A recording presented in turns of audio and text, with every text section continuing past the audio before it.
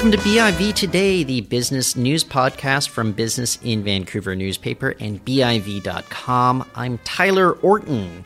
Now, markets were more than just a little rattled this week with giant drops all over the place. And joining us today to offer some context, it is Andrei Pavlov. He's professor of finance at the Beatty School of Business at Simon Fraser University. Andrei, thank you so much for joining us on the show today. Of course. Thank you for having me. So one of the things that I think jumps out to a lot of Canadians here is the precipitous drop in oil prices. We see that there's an ongoing dispute between Russia and Saudi Arabia, but maybe put this into context for us a little bit here at home.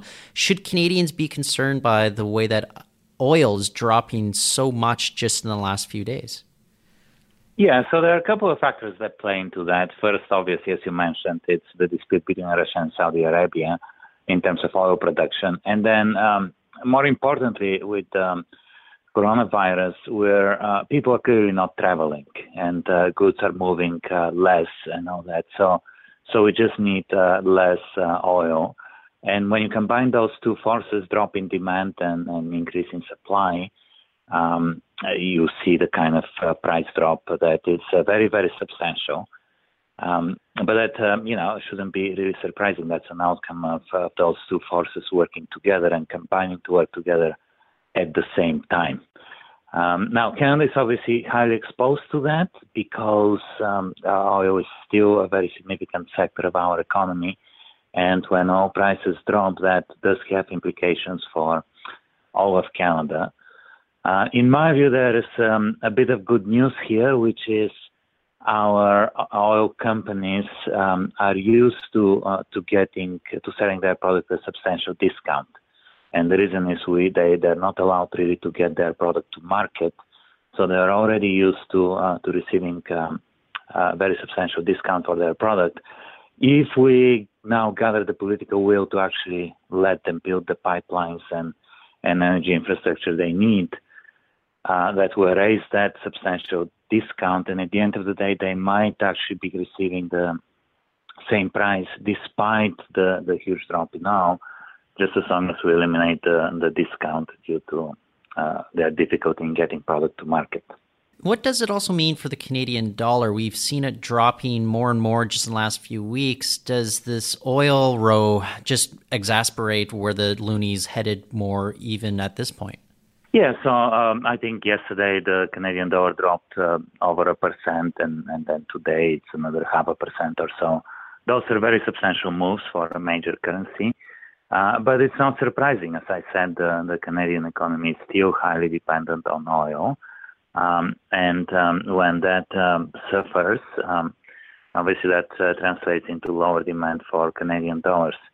It's more than that, though, because the Canadian economy is obviously an export-oriented economy. We still sell a lot of things overseas, mostly, raw materials, but, also some products.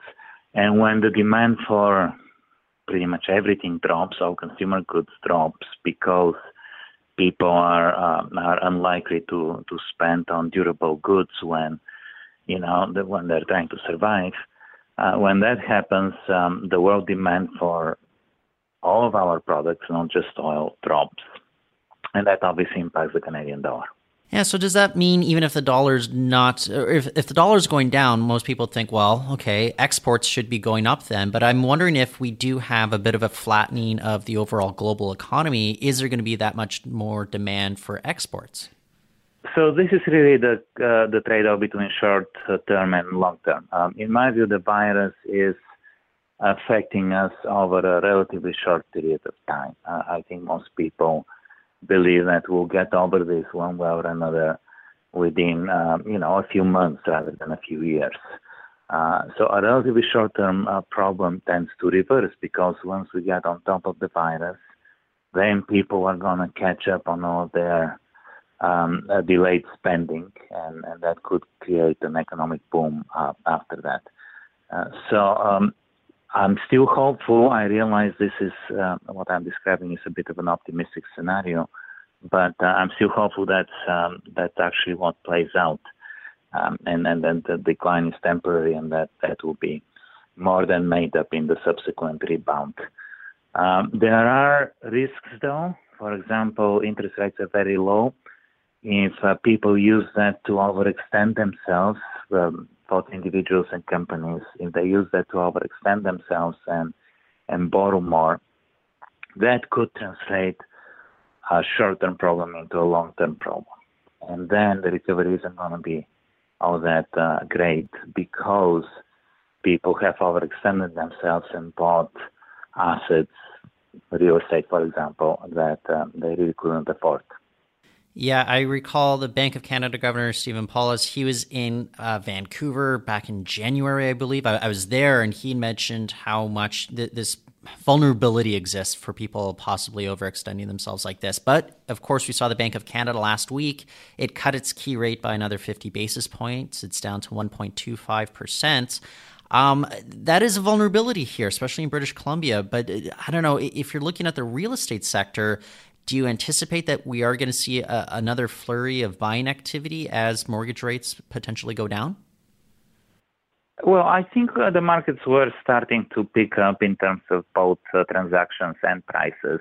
And I think that was reflecting the fact that so many people delayed purchases for 2 or 3 years in response to the provincial policies that were implemented. I think that's probably there's some catch up there to do. Also, those same policies have just about destroyed supply. So there's now new supply has declined from already incredibly low levels. And when you have no new supply, there's only so long people are going to be able to delay their purchases because life goes on, families get built and expanded, and people need places to live. So that was already happening. The low interest rates will probably stimulate that trend even further.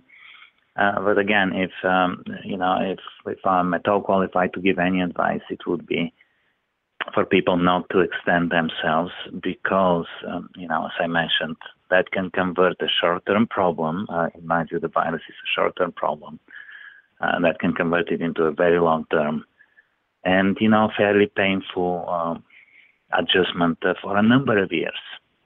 Well, the other thing that I am very curious about, though, is sometimes the markets seem to have this idea that, you cut interest rates and that will just inject more capital into the system. Everything will be right by that.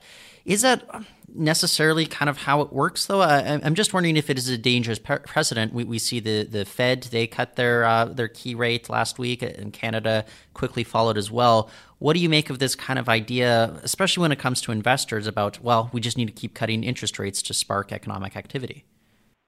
Yeah, well, I don't think either of the central banks had a choice. I think they had to cut interest rates. Otherwise, they would be blamed for not acting in the face of pretty adverse global economic circumstances.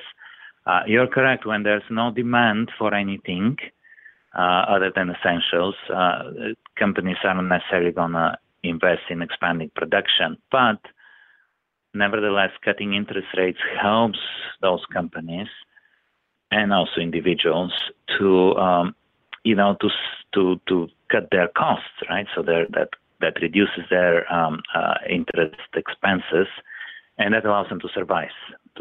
So by doing so, you really, in my view, the goal is to help people and companies survive this downturn and not go into bankruptcy, so that their operations and their assets and their people are in place to take advantage of the recovery. In my view, that's kind of the most direct way in which lower interest rates help. But again, as I said, if those lower interest rates are used instead to buy assets, such as real estate, that could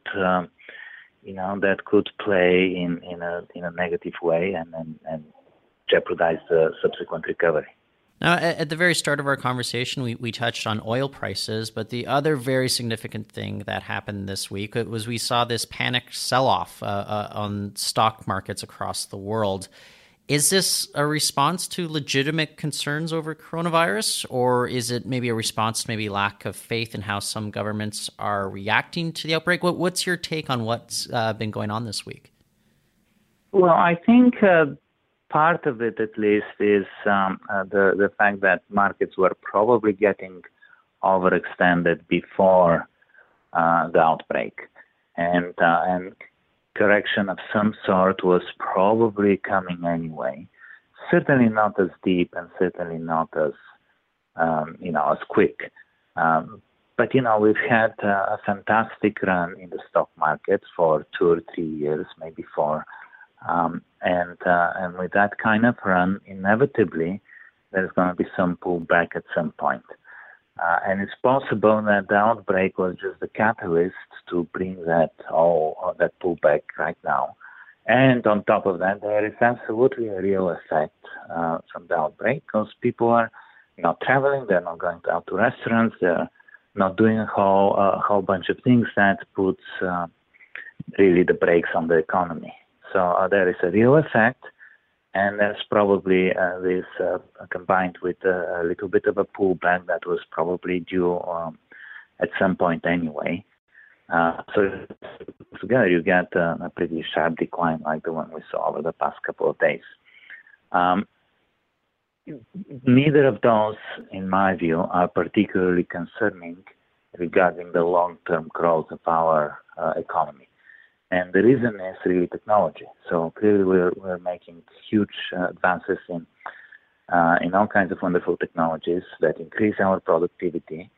And as long as you can hold your investments for, a few years before you have to sell, hopefully at retirement or something. So hopefully you can have a few years to hold on to this. If history is any guide at all, we recover from this kind of crisis just fine. Yeah, and maybe we can leave it off with this, but again, you're pointing to the difference between the long-term versus the short-term here. How long do you think it's going to take until we have like a good, strong grasp of the short-term implications of COVID-19 and the outbreak and what it could rack upon the economy? Well, a doctor would be better able to answer that question because this is more of a medical question. From what I gather, the vaccine is still quite a few months away, maybe a year away. So that's quite a while. But we look at some optimistic signs. So it looks like China is getting a handle of the virus in terms of very few new cases there. Same with South Korea. So those were obviously the first countries that were hit with the virus. So if they've had to implement pretty draconian measures to get to that point. But as far as I can tell, there were no new cases in BC yesterday. So maybe the measures we're taking are starting to take effect. In my view, we should do more. I think we're a bit too casual about it. I don't see why people who can work from home are not working from home. And I think we should do a little bit more, maybe right now, to stave off a further spread. But there are signs that the countries that were hit first are getting on top of it, and they did that within a month or so, maybe 2 months. It's hard to tell. It all depends what we do. It really is up to us. The virus doesn't travel on its own. It doesn't have legs or wings. We're spreading it, right? It needs us to spread it. So it really is kind of up to us to stop that. Yeah. Well, Andrei, I want to thank you so much for joining us on the program today and just offering your insights. And I think you did help, just provide a lot of context to our listeners about what's been going on the past few weeks here economically.